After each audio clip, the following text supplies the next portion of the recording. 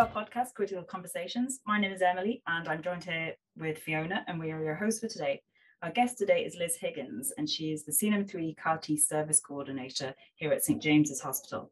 St James's made history in December of 2021 when it became the first hospital in the country to deliver this particular treatment. So thank you very much, Liz, for joining us today. We're delighted to have you. So we'll get straight onto our first question then. So I suppose, can you tell us a little bit about your background in nursing and your transition into this particular role? Yeah, so my background, I suppose, probably my first introduction to haematology was many years ago, I have to admit, when I went traveling to Australia.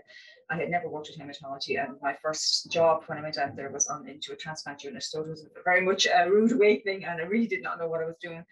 But yeah, I stayed in it, and I worked in Australian transplant unit for just over a year. Came back to Ireland, and my intention was from then was to actually, I'm from Wexford, so it was to stay that part of the country, but I ended up coming to St James's, and I was going to stay here for about 3 months to again in haematology and transplant. And probably about 30 years later, I'm still here. So I worked as a staff nurse in the transplant unit, the Beaumont transplant unit, for about 10 years, and then I transitioned from that into the manager of the transplant unit, CNM2. And then back in 2005, I transgressed into the transplant coordinator role.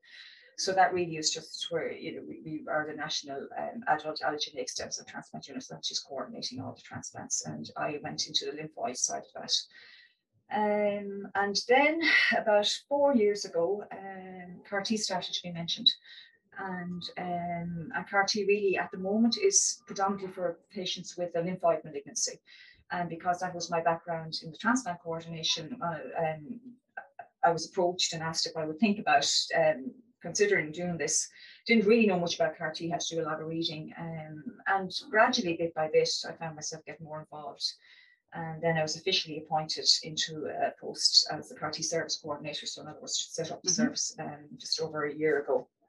And I'd kind of been working on it for 3 years prior to that. So that really, again, was something that it was more of a project management than a nursing role, I suppose. And really, when I went into the post first, it was more advertised like as a CAR-T coordinator, whereas I found very quickly it was actually more about developing the service. So that was a very much an education for me as well. Development of all the protocols, policies, educations, and a huge amount of networking with colleagues around the world, to be honest with you. Developed contacts with colleagues in the US and in the UK, which were extremely helpful. And yeah, from there then, as you say, we had our first patient in December, and it was about 4 years of work to get to that. Point, but it was great. Yeah. Okay. So for anyone who's listening out there that might not have heard of this particular type of therapy, then CAR-T therapy, can you explain to us a little bit about what actually it is then, how it works? Yeah, so I mean, it is defined as an immunotherapy, and really what we're doing, I suppose, is manipulating a person's own immune system to actually target and fight a specific cancer cell. And that's what you would like to think the immune system does anyway. So patients with a lymphoid malignancy at the moment, and there are a few indications that are licensed at the moment, but we harvest their T cells, so they're one of their immune cells.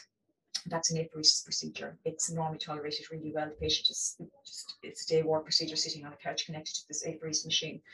And we literally take blood from them. The apheresis machine will collect the T cells. They're given everything else back that we don't require. Those T cells then are sent to our cryobiology lab.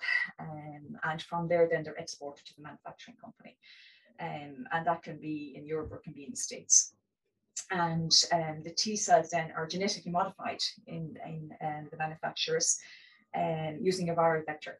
And really what that is it's getting these T cells to actually attack a protein on the cancer cell surface. And that whole process of modifying the T cells, should I say, takes probably about 28 days to a month. So that was a real difficulty, certainly in the clinical trial setting, and even today, is trying to keep patients well enough during that period of time, because these patients have extremely aggressive disease, and their disease is not in control, and that's why we're taking them to a CAR-T treatment option. So at that stage, we're trying to look at what we call bridging therapy. And the whole idea of bridging therapy is to hold the patient, keep them stable, stop the disease taking off, prevent them from dying in that month while the cells are being manufactured. That can be a combination of chemotherapy, radiation, or both. And then that can be delivered in the parent hospital, the referring hospital. We can deliver it here at St. James, depending on what decision is made. And that's a decision that's made at our multidisciplinary team meetings. Patient T cells are then returned to our cryobiology lab, whether they come back cryopreserved, and we store them there until we're ready to reinfuse them. Patients at the moment are admitted to an allogeneic stem cell transplant unit, which in James is down Sparket, where the expertise, say, in nursing is. They have 3 days of lymphodepletion chemotherapy, and really the intent of that is just to make space for the immune system for these new T cells to take. And then they have a gap of 2 days, and then the T cells are reinfused. And the T cell reinfusion is probably a little bit of an anticlimax because it's a tiny volume, but they're infused intravenously via a double lumen PICC line in the arm. And then they're monitored for about 2 weeks, and that's the critical 2 weeks after the T cells go in. Okay. So you're really just tricking an immune system, I suppose, to recognize a cancer cell and directly go after it and attack it. So I suppose in terms of the patient's journey, you kind of talked about that a little bit there, but it's a very difficult process for them because they're kind of at the end, I suppose. Yeah, the beauty, I suppose, of CAR T cell therapy is up until we didn't have this. So when we would see patients that are referred to us, and we would have patients referred from all over the country, they would normally be referred for stem cell transplant because they would have primary refractory disease, meaning that they haven't responded to first-line chemotherapy. So the indications, I suppose, really are patients with the diffuse large B-cell lymphoma, which is the high-grade lymphoma, and acute lymphoblastic leukemia, but that's only up to the age of 25. So that obviously would be young kids with leukemia as such, but they're really the only 2 indications that we are funded for in Ireland at the moment. But prior to CAR T cell therapy, we would have received referrals for these patients for stem cell transplant. And ideally, to take somebody through a stem cell transplant, and be it donor transplant or be it using their own stem cells, we really do need them to be in remission to get any kind of disease control and remission status, potentially cure afterwards. With CAR T, they don't have to be in remission. So for the CAR T patients, when we take them over, they have failed second-line therapy. So they've had their first line of chemotherapy. They have either been refractory to that in the sense that their disease has not done anything immediately at the end of that treatment, or they've gone into remission and they have relapsed and they have failed second-line therapy. So once we know they failed second-line therapy, they have to have failed second-line therapy, then we can take them to a CAR T. So they have been through a lot of treatment, I suppose. They've been through 2 really systemic therapies, and they also have pretty aggressive disease because it's not responding to standard chemotherapy. So yeah, it's a daunting process for them. But prior to CAR T, we would potentially be talking palliation, or potentially more chemotherapy, and you're really trying to get them into a remission. So you're really beating them up with more and more and more chemotherapy. Whereas now we can potentially say to them, look, we've got a potential new treatment that is potentially curative. It certainly does not work for everybody. But we think, that it gives patients that otherwise would have had no other option a really good treatment option. And, we're looking at probably about 40% cure rate with CAR T. So, people say, God, that's not great. But if you're falling into that category, that you're one of the 40% that otherwise would have gone to palliation, then, it is really good. Like, yeah.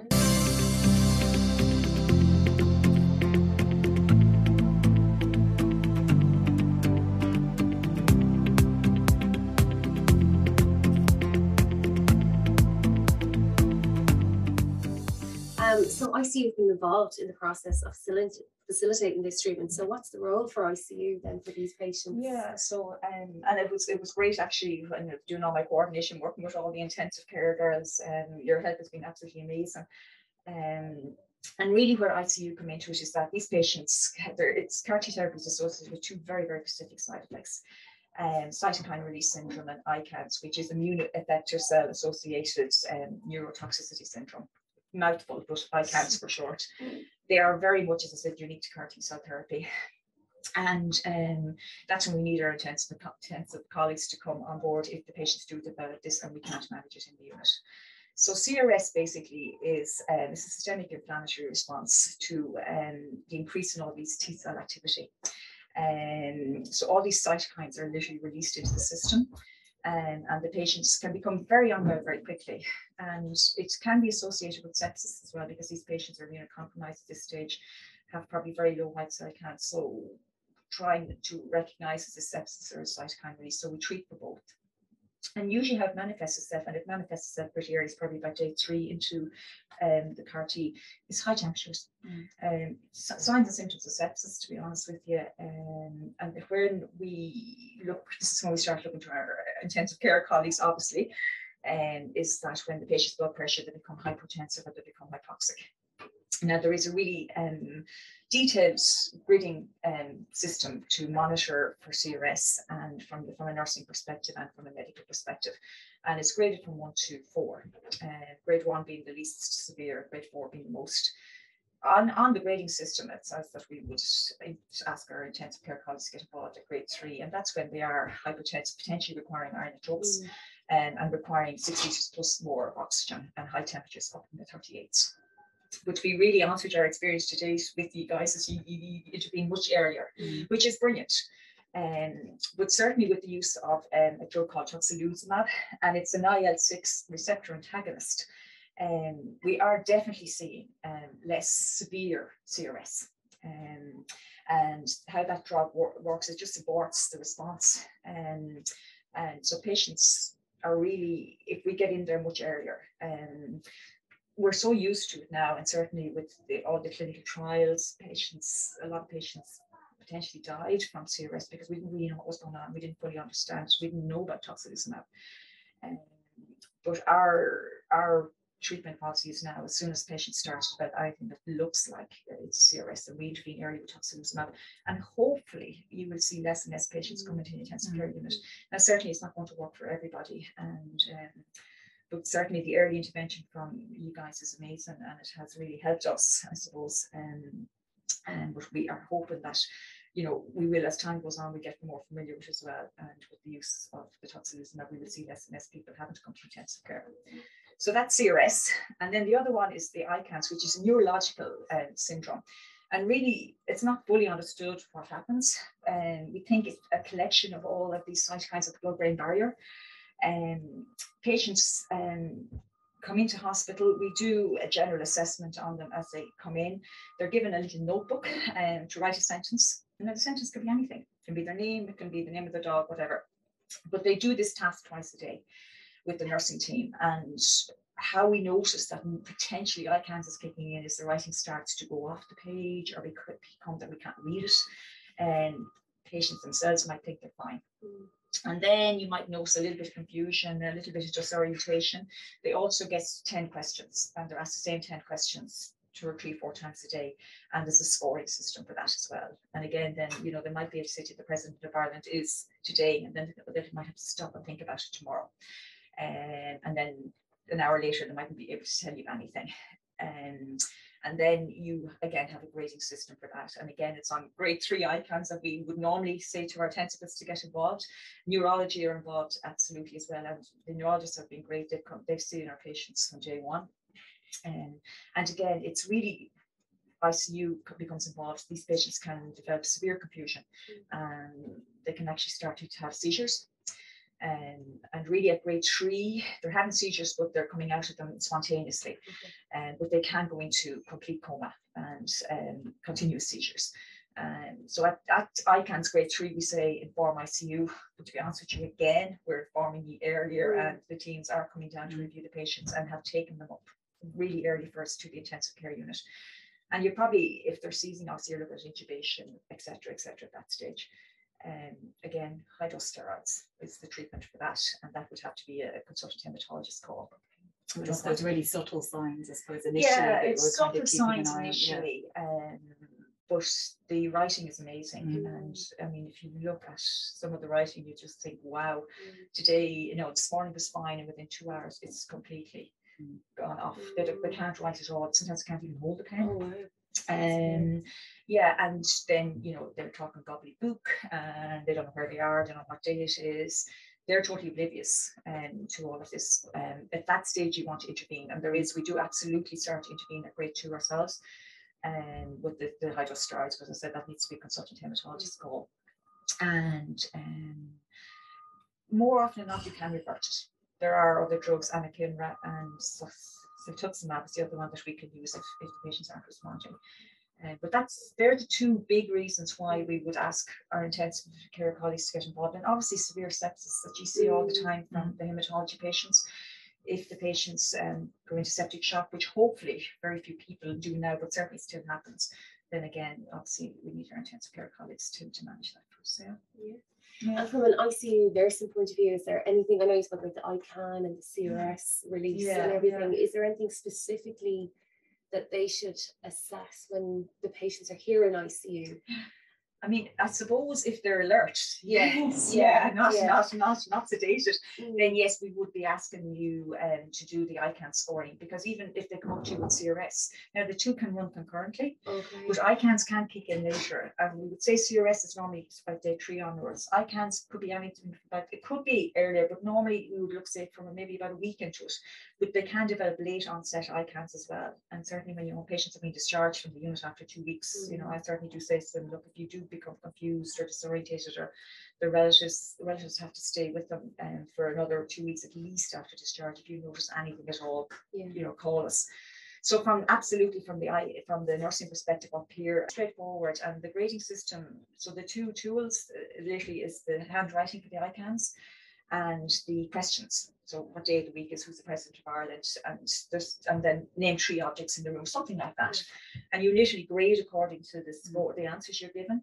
And then you look at your scoring card, and your scoring card tells you when to intervene and what to do. And likewise with the CRS, if the temperature is 37.5, if the blood pressure is this, then it's grade 1. If it goes on to grade 2, but again, then you get what do you do with grade 1? What do you do with grade 2? So I mean, I've shared. I presume, sorry, you had those SOPs, but I've absolutely shared them with you. And I suppose, is there more kind of supporting documents that are available for staff, even just general documents? You know? So we did a lot of documents. So there's an overarching screening selection process. We've done a patient information leaflet. There's obviously all of the side effects, they're all documented as well. Then there's all of the clinical notes, they're all now actually electronic. So we've tried to move away as much as we can from paper. There's lots of information out there. There's a European Bone Marrow or European Hematology Association information booklet, which is really, really good. If you Google CAR-T, you will come up with 5,000 different, everybody's talking about it, and there's lots and lots of information. But certainly any of the information booklets I have, what we've written, absolutely, they're all on the St. James intranet. Try just to say that to you. So if you go into the St. James Hospital website and you go into hematology departments, and then you scroll down CAR-T, all of the information is on that. And in that, actually, you see the CRS and the ICANS SOP and how to manage it. The patient information leaflet is in that. The consent forms are in that. And this is all of the other documents that we have to fill out. It's interesting, girls, if you talk to the clinical facilitator D in Burkett, they've done an absolutely incredible nursing education assessment. And it's amazing. Now, I don't know if I'd like to be doing this because it's very intense, but so the nurses actually, they get a patient information booklet, they get questions, they have to do a simulation. So they go into a situation where they're in a room, and there's a patient, potentially a real patient, and their handwriting starts to go off, or they're given a scenario, or the patient has a temperature, and the facilitator asks them, how would you manage this? What do you do? What do you think is going on? That's an incredibly, really, really, really good education tool, and we're really hoping to run that out for all of the the likes of given stem cells, infusions, not only for CAR-T, for all of the hematological nursing education. We hope to go that way, and it's in collaboration with Trinity. Which it was really good. So certainly G can talk to you and give you more information on that. Excellent. That's brilliant. Thanks very much, Liz, for joining us, and thanks to all our listeners as well. Please like, share, and subscribe to Critical Conversations, and we look forward to talking to you all soon.